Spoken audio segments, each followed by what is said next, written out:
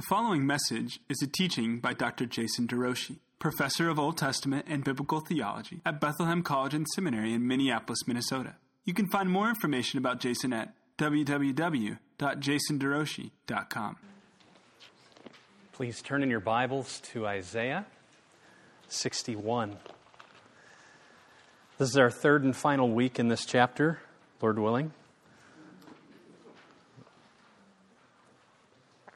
On this journey of meeting the Messiah in Isaiah's prophecies. I've really seen some things in this text that I hadn't seen before, and it's excited me.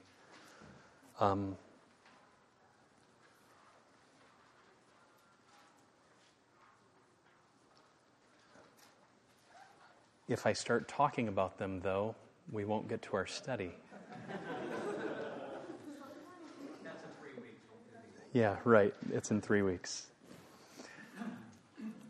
Pray with me. Father, I thank you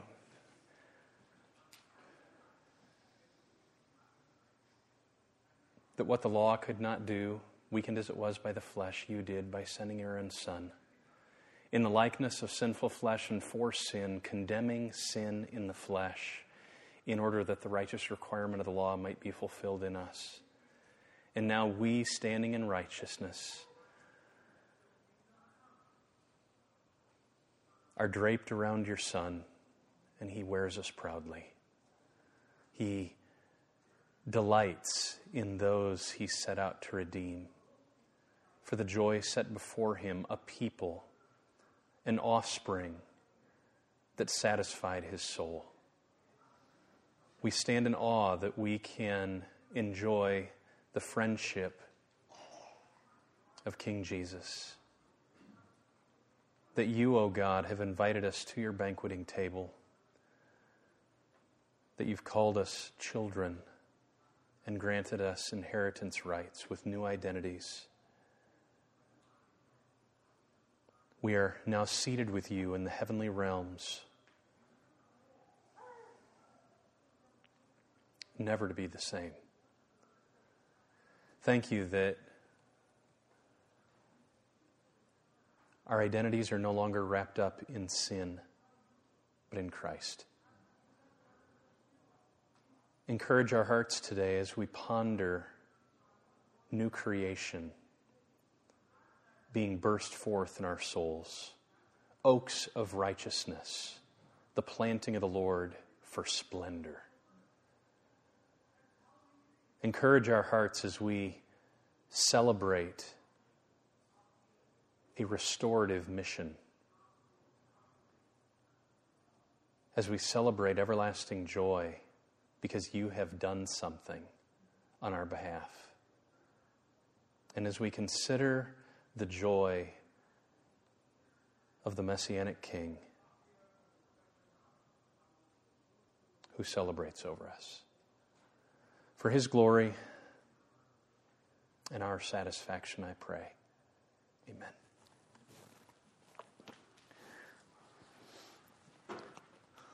All right. So on the sheet that you have is the English side of my homework in Bible Arc. And if you see red, that's just where I've altered the ESV a little bit based on my wrestling with the Hebrew text. Trying to put this text together has not been easy for me. We'll see why in a little bit, but I recall a statement that Martin Luther made when he was working through the book of Ecclesiastes. He said, Solomon, something like this. Solomon, what you have said is very difficult for me to grasp, but I will overcome. And who knows if I'm right, but I at least this morning found some satisfaction in my interpretation that I hadn't had for the last 3 weeks. And God in his kindness delayed today's study till then. So we begin, the Spirit of the Lord is upon me.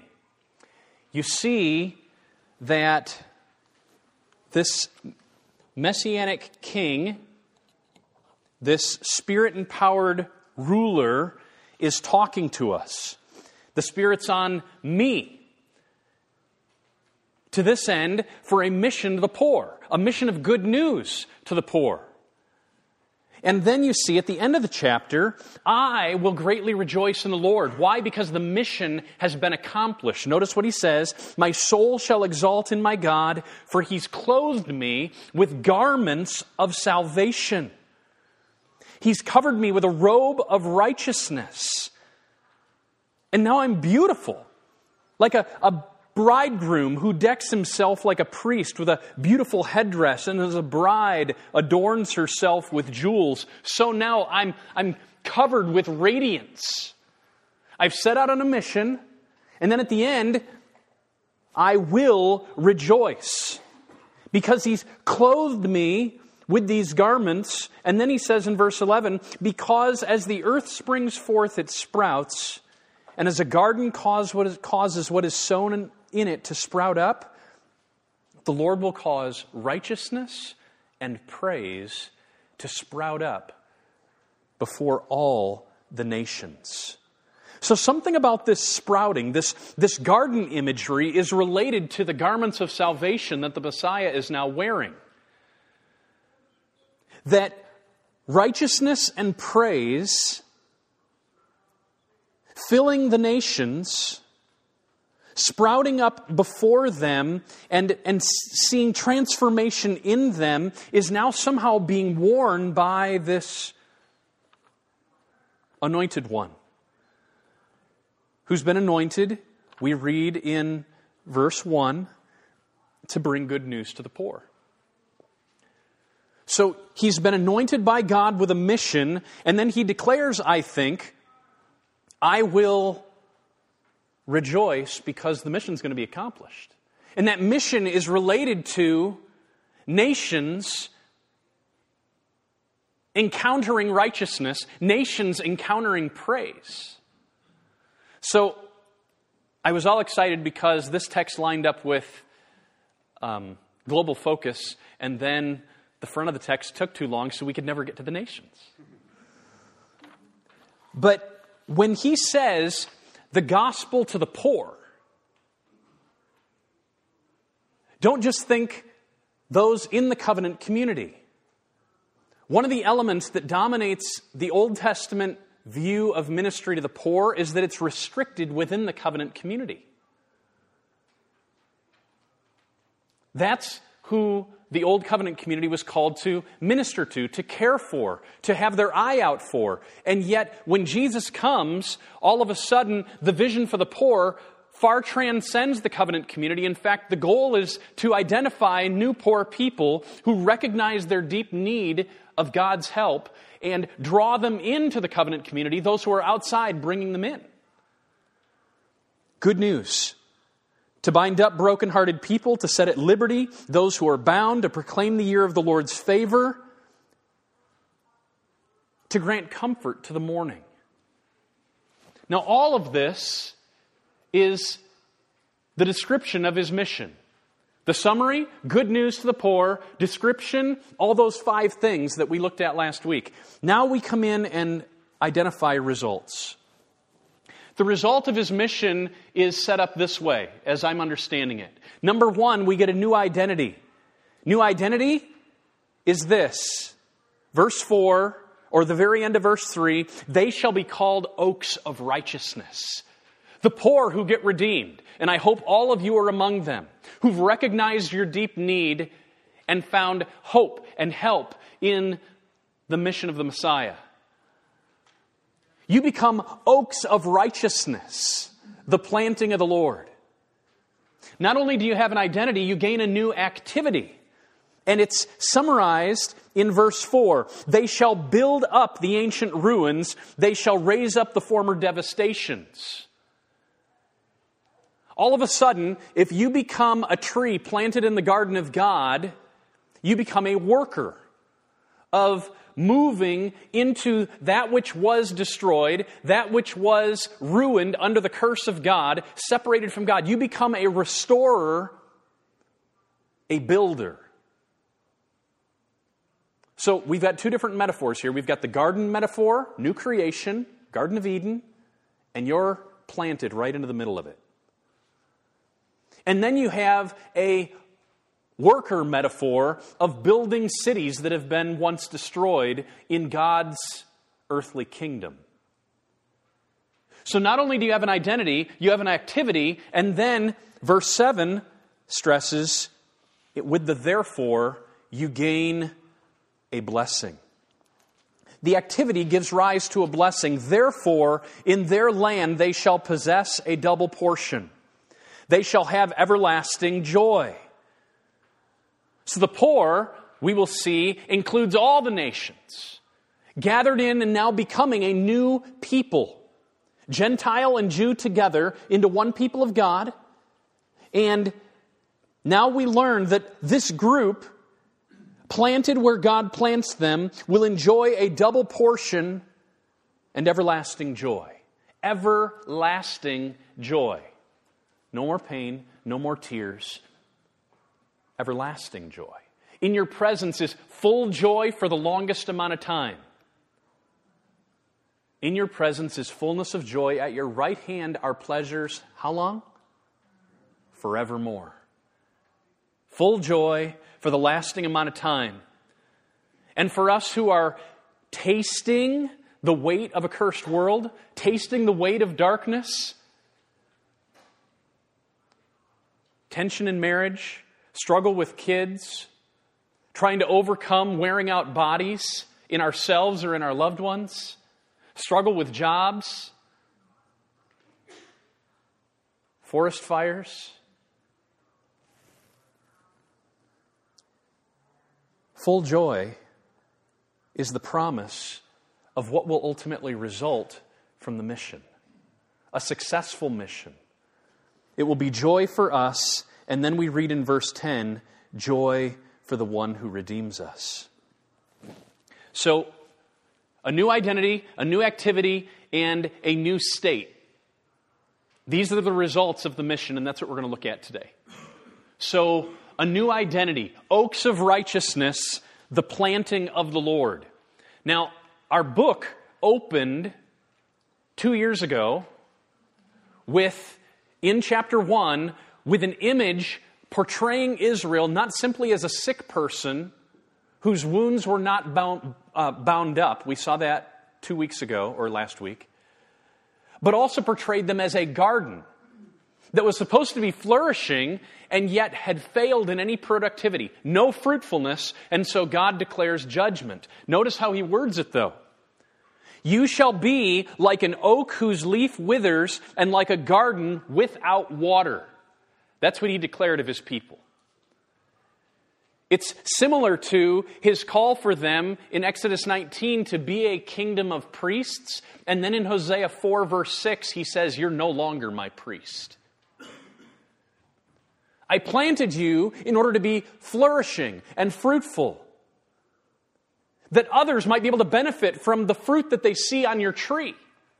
And yet you haven't produced, and therefore judgment is coming. And the judgment, we're told in Isaiah chapter 6, would be in the form of a fire.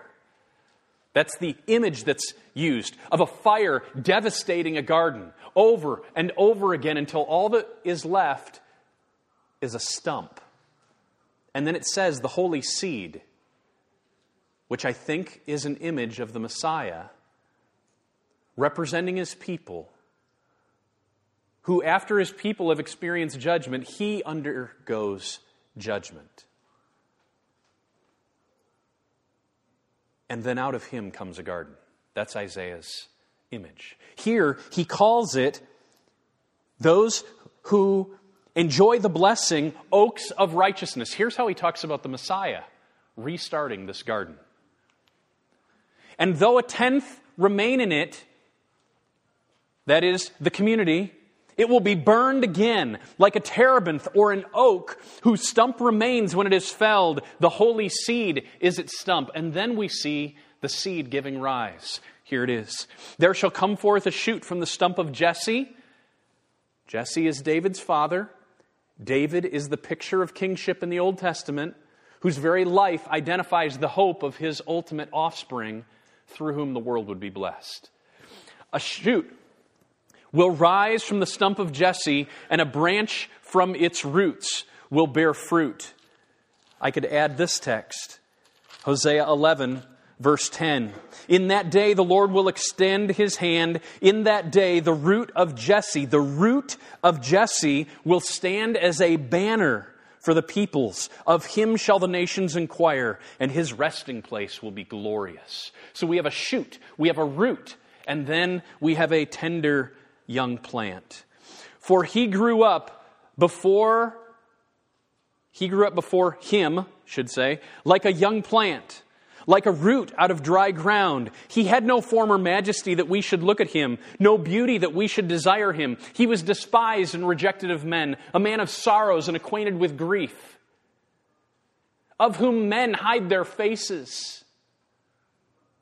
He was wounded for our transgressions, bruised for our iniquities.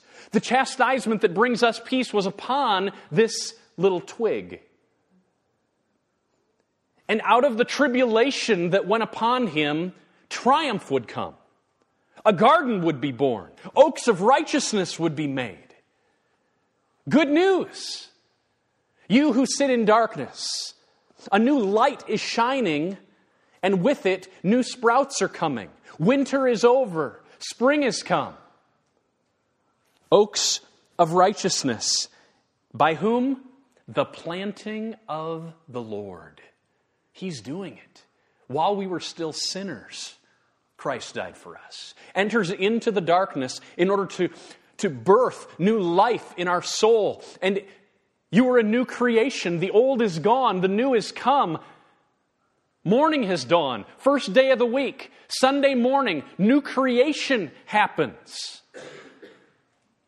With the resurrection of Jesus Christ. It was on the third day that plants began to sprout in the first week of creation. And it's on the third day that new life is born out of the tomb.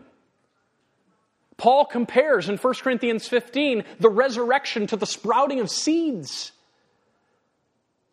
It's a third day resurrection, just like in the original creation, so too in the new creation.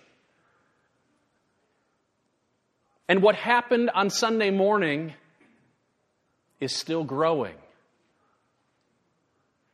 And if you're in him, in that tree, as Paul pictures in Romans 11, grafted into an original Jewish branch stemming from Abraham, the offspring of Abraham, through Christ, a new tree being born, a new family tree, and you having new birth certificates. This one was born there in Jerusalem above. The garden people of God, for the Lord comforts Zion. He comforts all her waste places and makes her wilderness like Eden. A new Jerusalem, to which are gathered people from every tongue and tribe, language and nation. Not the Jerusalem on earth in the Middle East. No, the Jerusalem that is above. That is our mother, says Paul in Galatians 4:26. That's where our identity lies. The bride of Christ is Jerusalem that is above, and they have offspring, some of whom fill this room. Little seedlings, like Eden. Her desert, like the garden of the Lord. Joy and gladness will be found in her. Thanksgiving and the voice of song. That's why we sing. That's why we sang this morning. Fulfilling the visions of Isaiah, that the garden would be expanding and born, giving praise to its planter. And the Lord will guide you continually and satisfy your desire. In scorched places, He'll make your bones strong, and you shall be like a watered garden, like a spring of water, whose waters do not fail. And then, look at verse 11. As the earth brings forth its sprouts, and as a garden causes what is sown in it to sprout up, so the Lord will cause. He's the planter. So the Lord will cause righteousness and praise to sprout up before all the nations. It's going to be birthed. That's the vision, that's the mission of the Messiah. And it should do something in our souls because it clarifies our identity. Oaks of righteousness. The planting of the Lord. He's dug our roots deep enough.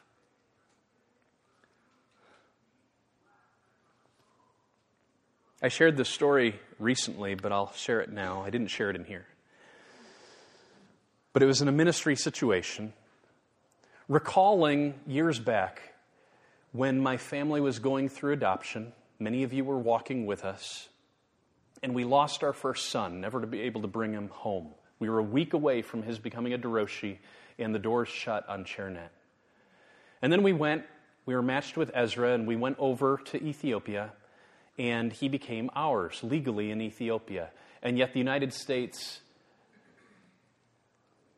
a week before we were due to fly to bring him home, we got an email with 3 or 4 lines.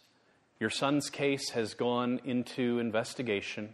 We do not know how long it is going to take. We will let you know when it is over. That was it. It's all our adoption agency knew, and it's all we knew. And a week went by, and 2 weeks went by, and a month went by, and 2 months went by, and 3 months went by. And he's legally our son in Ethiopia, and yet not legally our son in the U.S. And there was a point at which I, as a dad, driving up 35W, coming home from work, pulled over, was just weeping, and pleading with God, saying, God, I don't know if my wife's faith and my 3 present children's faith is strong enough to keep going if we also lose Ezra. God takes those prayers. But even in the way that I prayed it, I was missing promises like, I will make an everlasting covenant with you so that I will not turn from you. I will put the fear of me in your midst so that you will never turn from me. I was putting faith being awakened in a context of circumstance, like it was whether or not we would have our son come home that would determine whether or not my wife and children would believe, rather than recognizing that faith is a gift of God and He's the object of faith who never changes.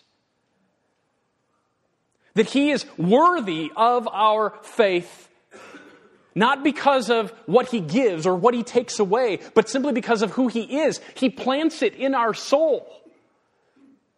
That's the kind of rootedness He does with His people. He plants a garden, oaks of righteousness, that will indeed bear fruit and will indeed weather the storm.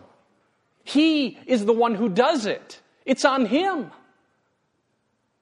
So even in the prayer, God received the prayer, but it was a small prayer. It was as if I was making God so small, failing to recognize His absolute worthiness of my wife and children's faith.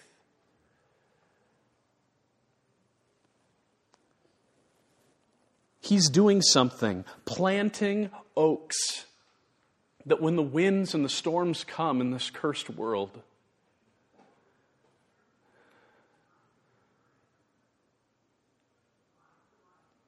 He's able to water us from deep, deep, deep down. Because our roots go deep.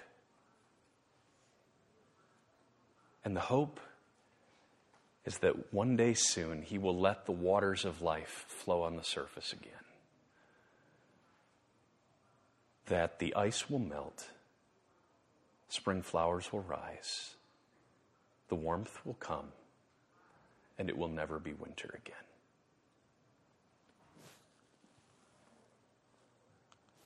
The text says, the ESV has it rendered this way: oaks of righteousness, the planting of the Lord, that He may be glorified.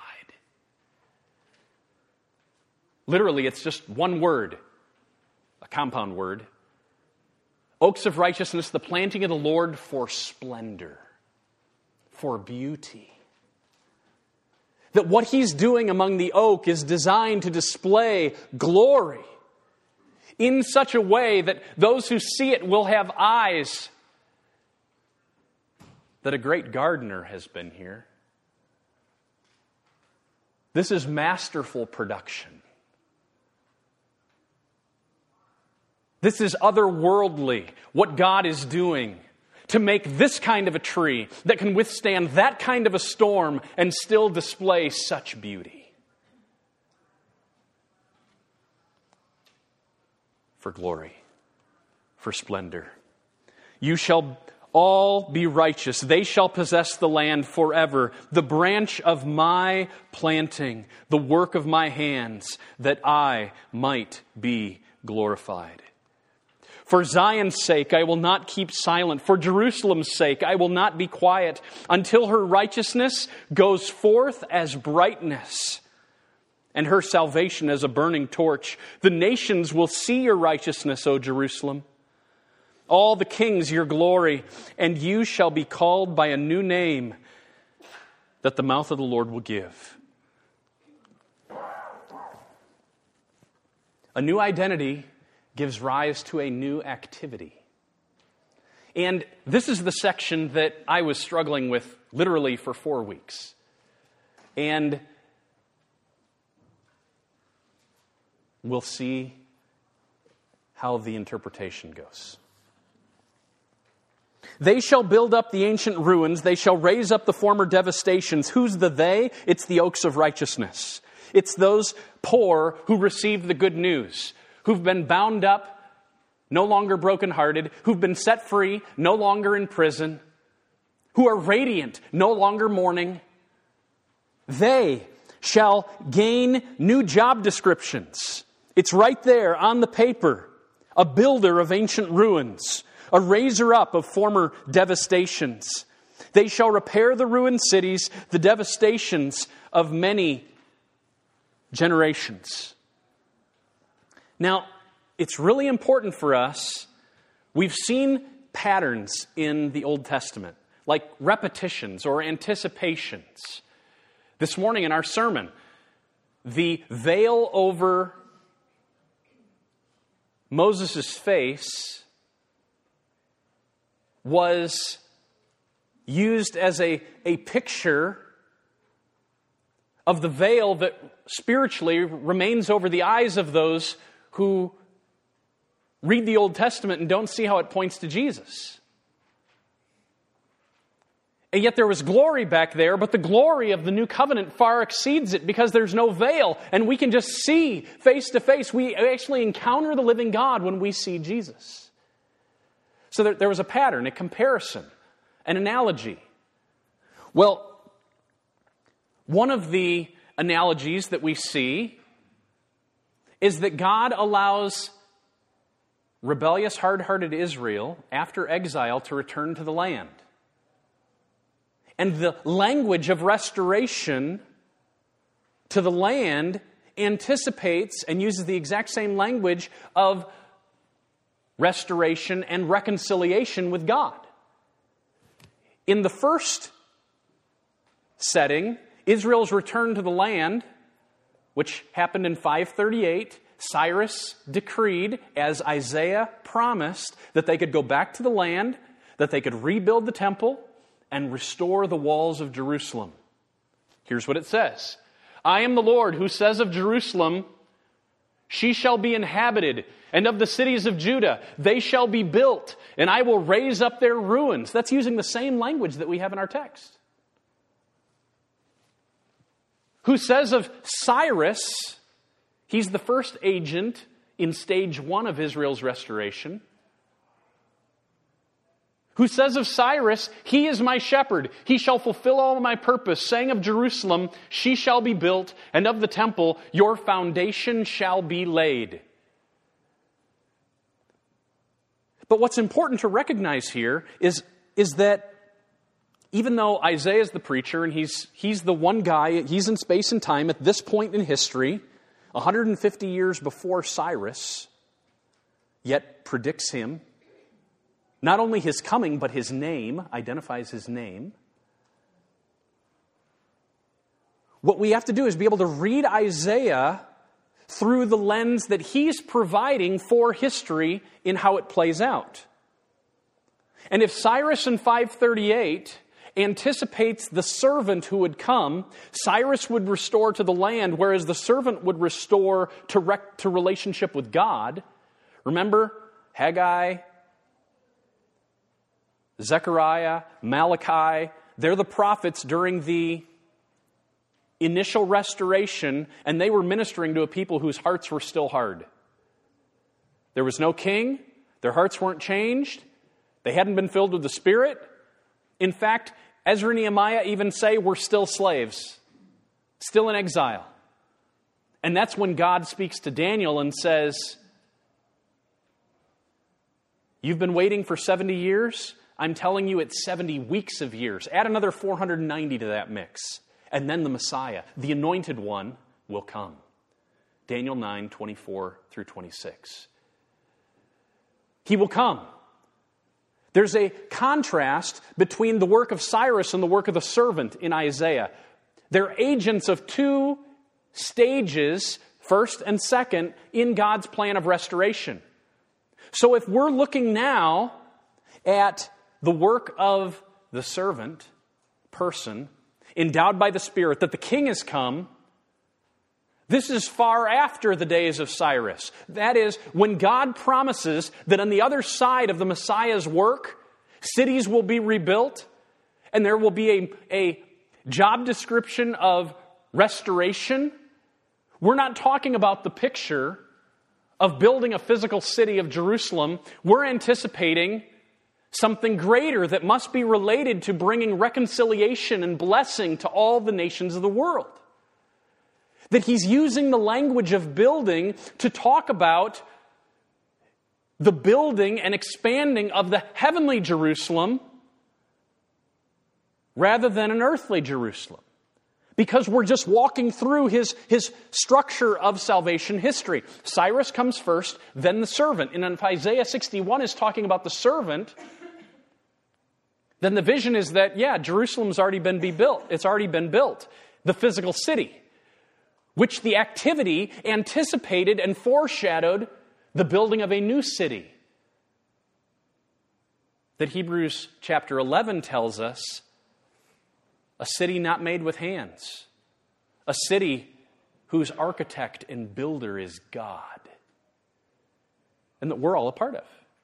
The building of that city through the ultimate, how does Ephesians 2:20 say it? The church is built on the apostles and the prophets as the foundation, with Jesus Christ as the cornerstone. A temple is being structured. It's being shaped. And at the base is Jesus as the cornerstone, and the apostles and prophets as the rest of the foundation. And now we become workers building up, in that text, a temple, in this text, cities. A kingdom of God is being established. That's what's being portrayed here. Enlarge the place of your tent. Remember saw this in Isaiah 54. Make the place where you're living bigger. Let the curtains of your habitations be stretched out. Don't hold back. Lengthen your cords. Strengthen your stakes. For you will spread abroad to the right, to the left, and your offspring will possess the nations and will people desolate cities. Your ancient ruins shall be rebuilt, O Zion. You shall raise up the foundations of many generations. Broken lives will become whole. You shall be called the repairer of the breach, the restorer of streets to dwell in. This is the work of the Messiah that he has instigated. Paul can say, I planted, Apollos watered, God caused the growth. He can use the image of the garden,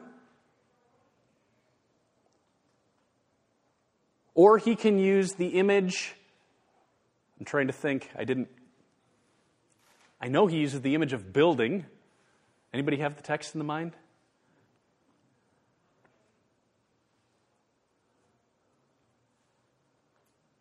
I should have thought of it. I didn't come prepared with that.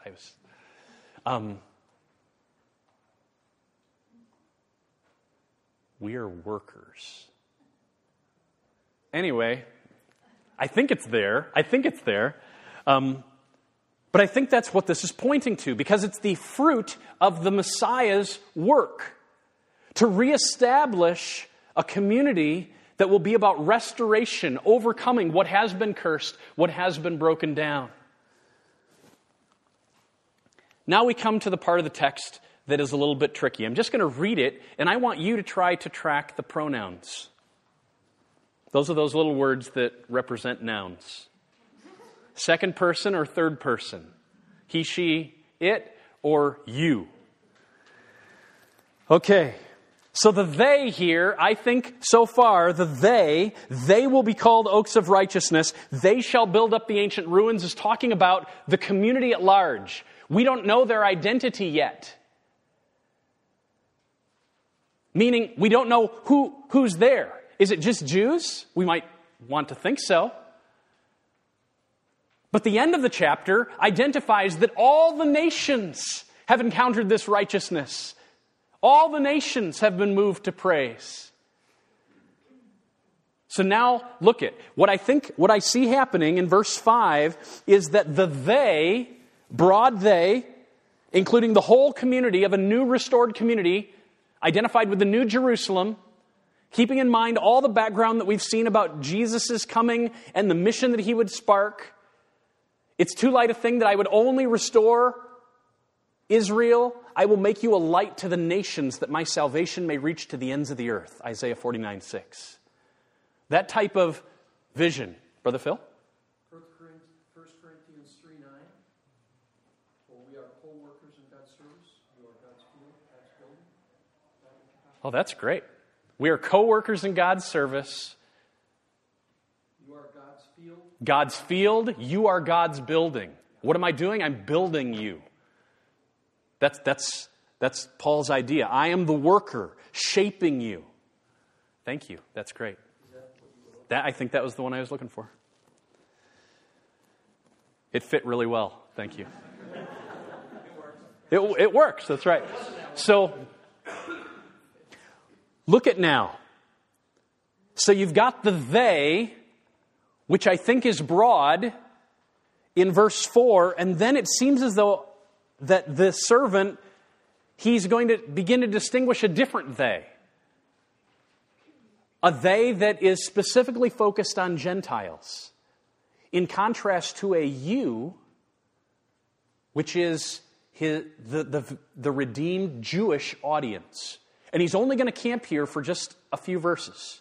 And then he's going to return back to a broad they that I think includes both Gentile and Jew as one people of God. Notice how he words it. Strangers shall tend your flocks. Meaning those outside the camp will all of a sudden be inside the camp as shepherds. Foreigners shall be your plowmen and vine dressers. The your here is plural, not singular. So we're not talking about Jerusalem as pictured as the bride. We're talking about a people that can be compared with a group of once strangers who are now shepherd servants. Foreigners shall be your plowmen and your vine dressers, but you shall be called the priests of the Lord. So, there's role definition here. There's going to be a group of Gentiles who are going to be providers. Specifically, tending flocks, plowmen, vine dressers. They're going to be providers within the community. Gentiles. Not born as Jews, but now associated with the work that God is doing through His Messiah and the people that God is shaping. And then, those Gentiles will look at the you, which I think is the Jewish, now we would call them Christians, Jewish Christians, through whom God brought the word to the Gentiles, people like Peter, James,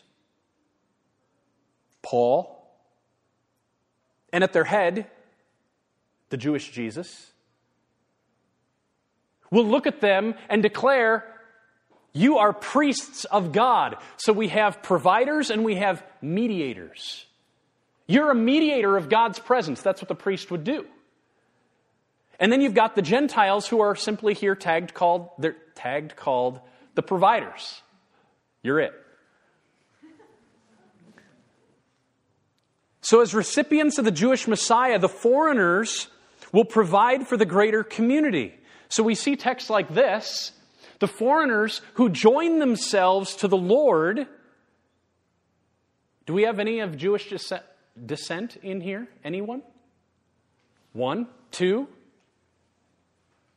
And all the rest are foreigners who've joined themselves to the Lord. Notice how he talks here. The foreigners who join themselves to the Lord to minister to Him, the minister language, that's the same language. Look at in verse 6. The same exact verb, or noun rather, that's used of priestly service. Here, it's the foreigners who are treated like priests. They will minister to Him, to love the name of the Lord, to be His servants, everyone who keeps the Sabbath and does not profane it, who holds fast the covenant. These foreigners I will bring to my holy mountain and make them joyful in my house of prayer. Their burnt offerings and their sacrifices will be accepted on my altar. For my house shall be called a house of prayer for all peoples. The Lord Yahweh, who gathers the outcasts of Israel, declares, not only am I focused on Israel, I will gather yet others to Him besides those already gathered. Or look at chapter 60, verse 4. Lift up your eyes all around and see. They all gather together. They come to you, O Zion. Feminine singular.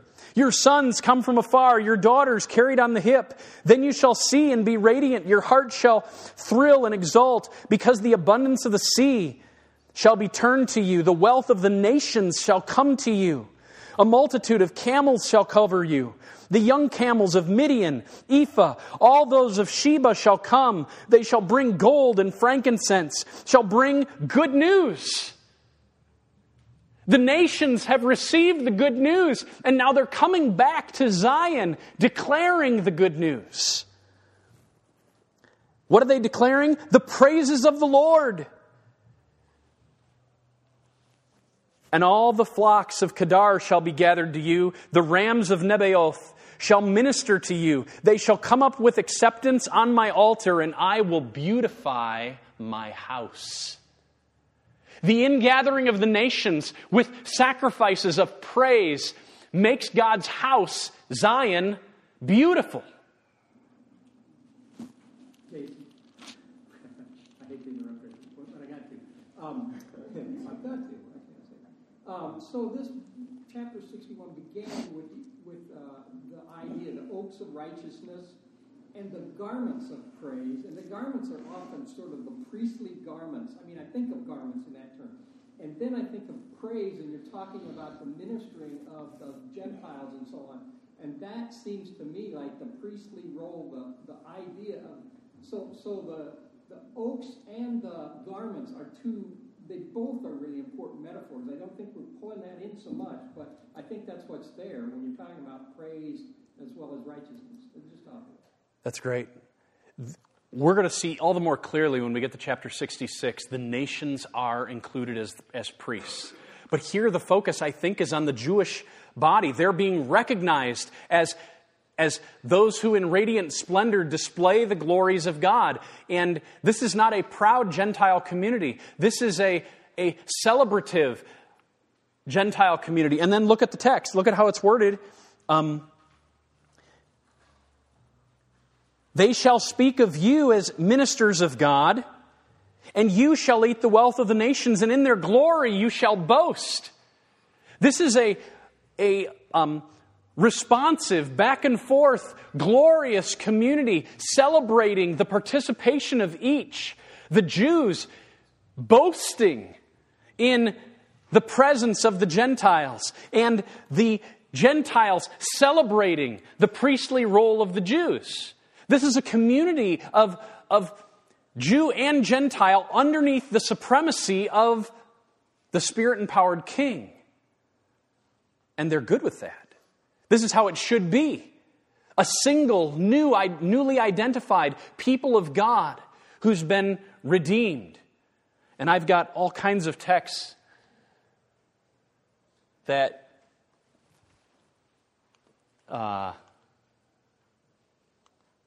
support this, but we're going to go further. Mutual respect. We've covered that. Honor and joy. Let's just look at. Let's look at the end. Instead of your shame, a double portion. At the end of verse 7. In their land they shall possess a double portion. Now, if you just read that, therefore, in relation to what precedes in verse 7, I think there'll be confusion. But if their land is directly associated with verse 4 and the ruins that have been built up, then it's at that point, therefore in their land, the there now doesn't refer to the strangers and the foreigners who are part of the community, but it refers to the strangers and the Jews, the Gentile and Jew. It's their land together with a joint mission of restoration. Their land, in it they together will possess a double portion, and they'll have everlasting joy. Why? Because the Lord, love justice. We've got to wrap this up, but I just want you to think about that.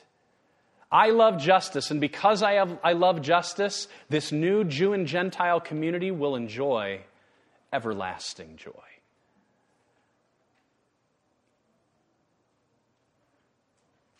If you confess your sins, He's faithful and what? Just to forgive your sins and to cleanse you from all unrighteousness. I write these things to you so that you will not sin. But if you do sin, we have an advocate with the Father, Jesus Christ, the righteous one. Because of the righteous one, God would be unjust to forgive us, plant our roots deep, and let us flourish.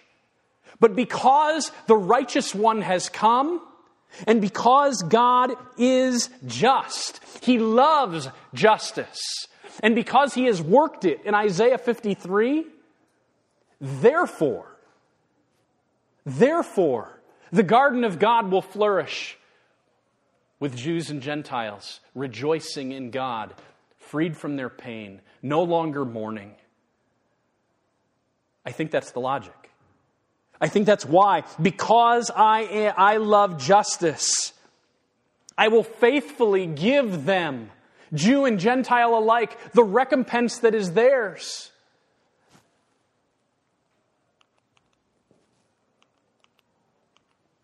Where do I want to go? Right here. Speak tenderly to Jerusalem. Cry to her that her warfare is ended, her iniquity is pardoned, that she has received from the Lord's hand double for all of her sins. Why? Behold, the Lord God comes with might. His arm rules for Him. His reward is with Him. His recompense before Him. That arm is the Messiah. We've seen that over and over again. Who's worked justice and righteousness, and with that come to bring the reward to the people. So that now we are counted as the offspring of God, the blessed of the Lord.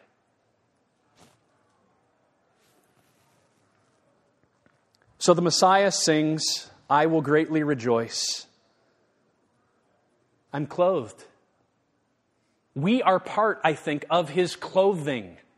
Garments of salvation, robe of righteousness. He had it in Himself, delivered because of His own uprightness from great tribulation, and now He wears us like a crown of glory and like a coat of beauty.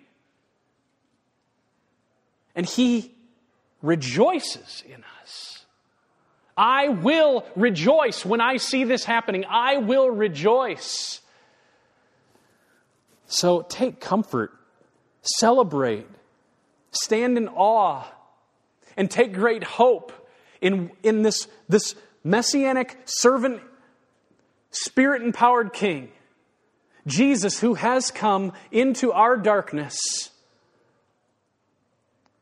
who started a garden and now is letting us sprout, making us into people who will not be blown by the storms of life, who will be oaks of righteousness, who will bear leaves in season,